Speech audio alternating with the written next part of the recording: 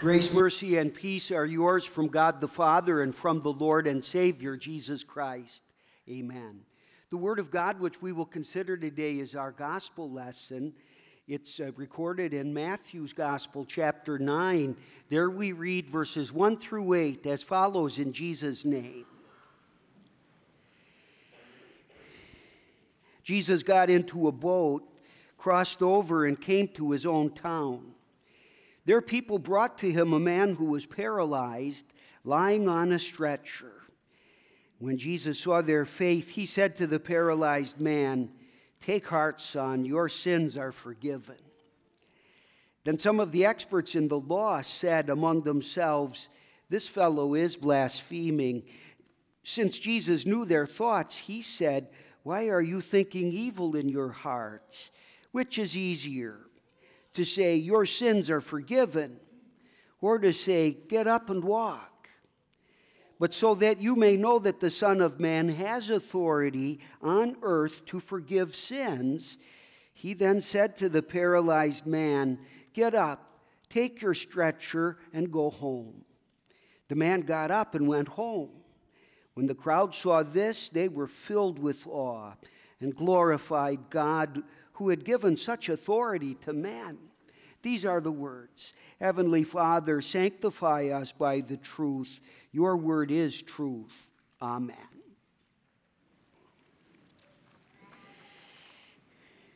In the name of Jesus Christ, dear fellow redeemed, of all the things that you have, all the things that you use and enjoy, which one do you value most of all? That may be a difficult question for a lot of us Americans to answer because we've been so richly blessed by God with an abundance of material things. We have so much, and then to choose just one item which is most of all valued may require a lot of careful thought. The answer to that question, what do you value most, may vary according to our stage in life.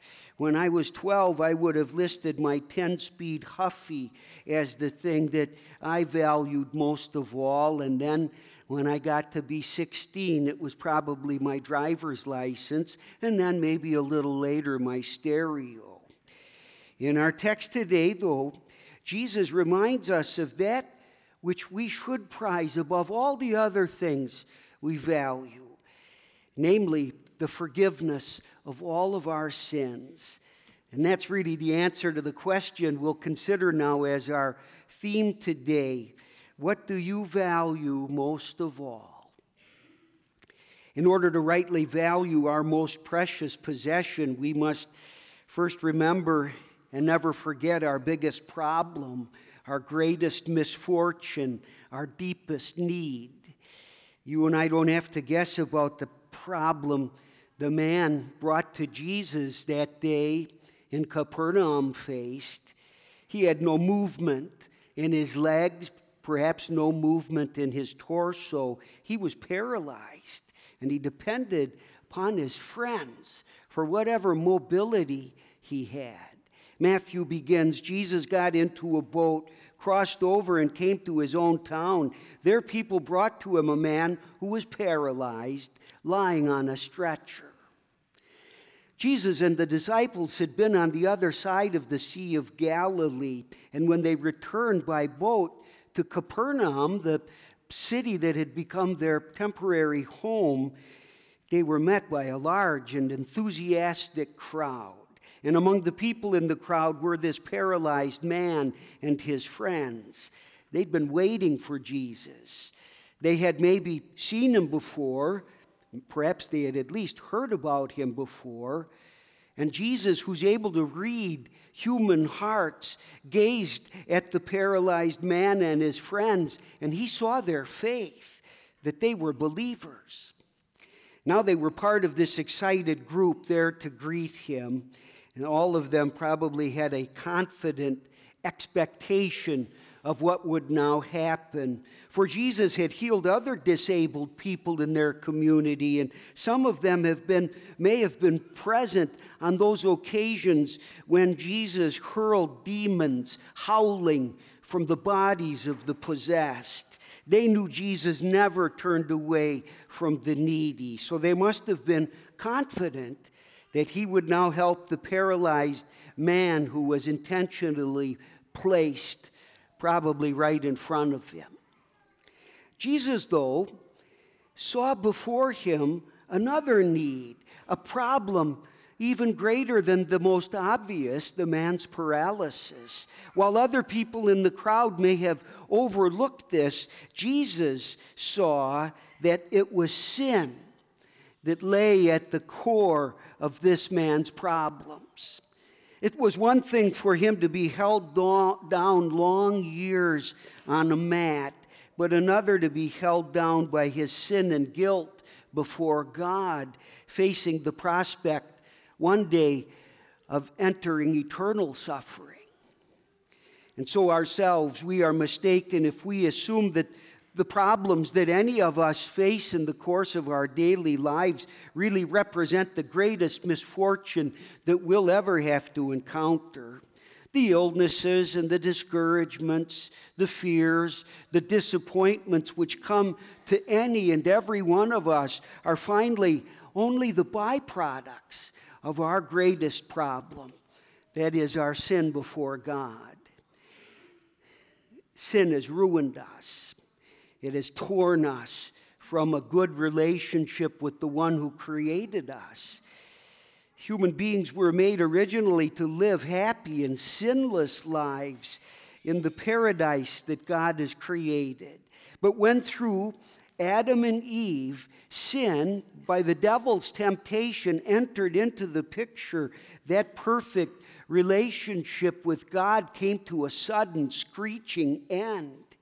As a consequence of their disobedience, you and I now live oftentimes troubled and disordered lives here on planet Earth, where such things as blizzards and tornadoes and floods occur on the land, where in our own lives we face things such as cancer and the fear of war raging in different places in the world. This problem is universal, and no one is exempted from facing the consequences of sin. So the psalmist said, everyone has turned away. They have together become corrupt. There's no one who does good, not even one. King Solomon asked, who can say, I have kept my heart pure, I'm clean and without sin? The sinful nature latches onto all of us, and it's evident in our refusal to do good to others. It's seen in our selfishness, in our apathy toward the church and its mission. This problem that Jesus identified in the paralyzed man is the cause of every problem, personal problem, social problem that we encounter in this life. And then worse, at death, it is the reason that a person is cast into hell. Before we can appreciate our most valued, precious possession, we must then recognize and first learn to hate and to dread our worst problem, our sin. Now Matthew continues. When Jesus saw their faith, he said to the paralyzed man, take heart, son, your sins are forgiven. In answer to this greatest problem, Jesus put the man in possession of the most precious gift that he could give, that is, the forgiveness of the man's sins. That truth is shown, I think, also in the life of famous King David, who we know from the Old Testament as an especially gifted person. David was a brave and successful warrior, a world-class poet and musician, a man with enormous power and wealth. But when David took an inventory of his life and what he had, he thought about the greatest blessing he'd been given. He said, blessed is the man whose transgressions are forgiven, whose sins are covered. Blessed is the man whose sin the Lord does not count against him.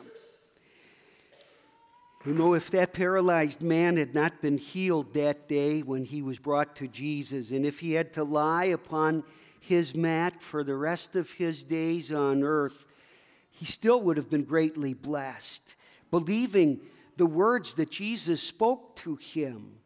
Your sins are forgiven. We read on, then some of the experts in the law said among themselves, this fellow is blaspheming. How could this man, Jesus, hand out such a precious gift? They concluded that he must be speaking evil and falsehood, since only God has that authority to forgive a person's sins. Why do you think evil in your hearts? Jesus asked them. Which is easier to say, your sins are forgiven you, or to say, get up and walk? And then to show them that he had the power to do both marvelous things, he said to the paralyzed man, get up, take up your stretcher, and go home. And then Matthew tells us the man got up and went home. The miracle of Jesus, of healing, which our Lord performed, was a strong proof and verification of what before this he had announced to the legal experts when he said that you may know the Son of Man has authority on earth to forgive sins. What does that title Jesus use sometimes, referring to himself, the Son of Man? What does that mean?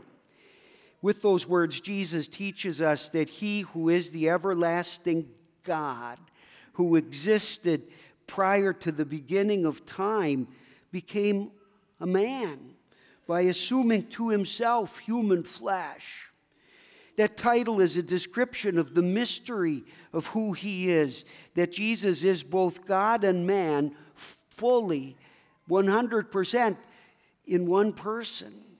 He had to be fully human in order to fulfill the law of God for other humans. He had to be true man in order to suffer, in order to feel the terrible loneliness of being abandoned by his heavenly Father as he died on the cross as the very worst of all sinners, in order to make the blood sacrifice that has washed away our sins, in order that he could be the true substitute in pain and sadness and even death on a cross for you and me. St. Paul said, by one man's disobedience, many were made sinners, so also by one man's obedience, even to death, many will be made righteous. And yet at the same time, the Bible teaches us to know Jesus as being truly divine, true God. Why is it necessary that he be not only true man, but also God? He must be God so that what he did, what he fulfilled for us, what he suffered for us, would be the sufficient ransom paid in full for every one of our sins. Even if you and I could muster up the kind of love and courage it would take to have ourselves hung on a cross, there to bleed and to suffocate finally for the sins of others, that wouldn't be enough, for we're only human. But the one who took that awful beating and died that awful death is not only true man, he is God himself, so that the sacrifice redeeming us from sin and death and hell would be enough. And we should be confident and sure of that.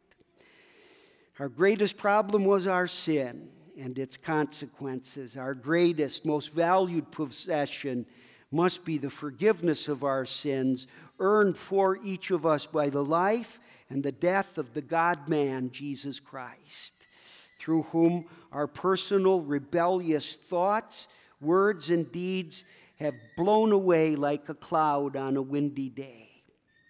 Matthew concludes this account writing, when the crowd saw this, they were filled with awe and glorified God who had given such authority to men. It would be a terrible thing to learn of such a gift as God's forgiveness, to know that somewhere it exists, but not know how we might receive it. How might we have it so that we possess it and receive its comfort and joy and peace? Well, we get it, and it becomes our own simply by believing. That is through faith. God not only provides it, but he also sees to it that we're brought to possess it. For he delivers it to us in his word, which we hear, and in holy baptism, which washed us clean before God and made us his children. Jesus gives it also to us in the sacrament of Holy Communion, where he comes to us individually and feeds us with the same body and blood that was offered up on the cross to pay for our sins. Through these things, the Holy Spirit, we're taught, is present and working in our hearts. So when in our worship services together, we stand up and confess our sins to God, the pastor has the privilege of forgiving us by God's own command and in his stead. So we are to believe this word of forgiveness which we are hearing as being as valid as though Jesus himself were standing right in front of us, looking us in the eye, speaking to us. We can say and believe that because when Jesus sent out his disciples to preach the gospel, he said, if you forgive the sins of any, they are forgiven. He told them, he who listens to you listens to me, but he who rejects me rejects him who sent me. He declared, whatever you bind on earth will be bound in heaven. Whatever you loose on earth will be loosed in heaven. What a precious gift this is, more valuable than anything else that we might value. We can hear from one another and believe that our biggest problem has been solved, that our sins are forgiven. May we appreciate this gift above all others. Take heart, your sins are forgiven you. Amen. Glory be to the Father, and to the Son, and to the Holy Spirit, as it was in the beginning, is now, and shall be forevermore. Amen.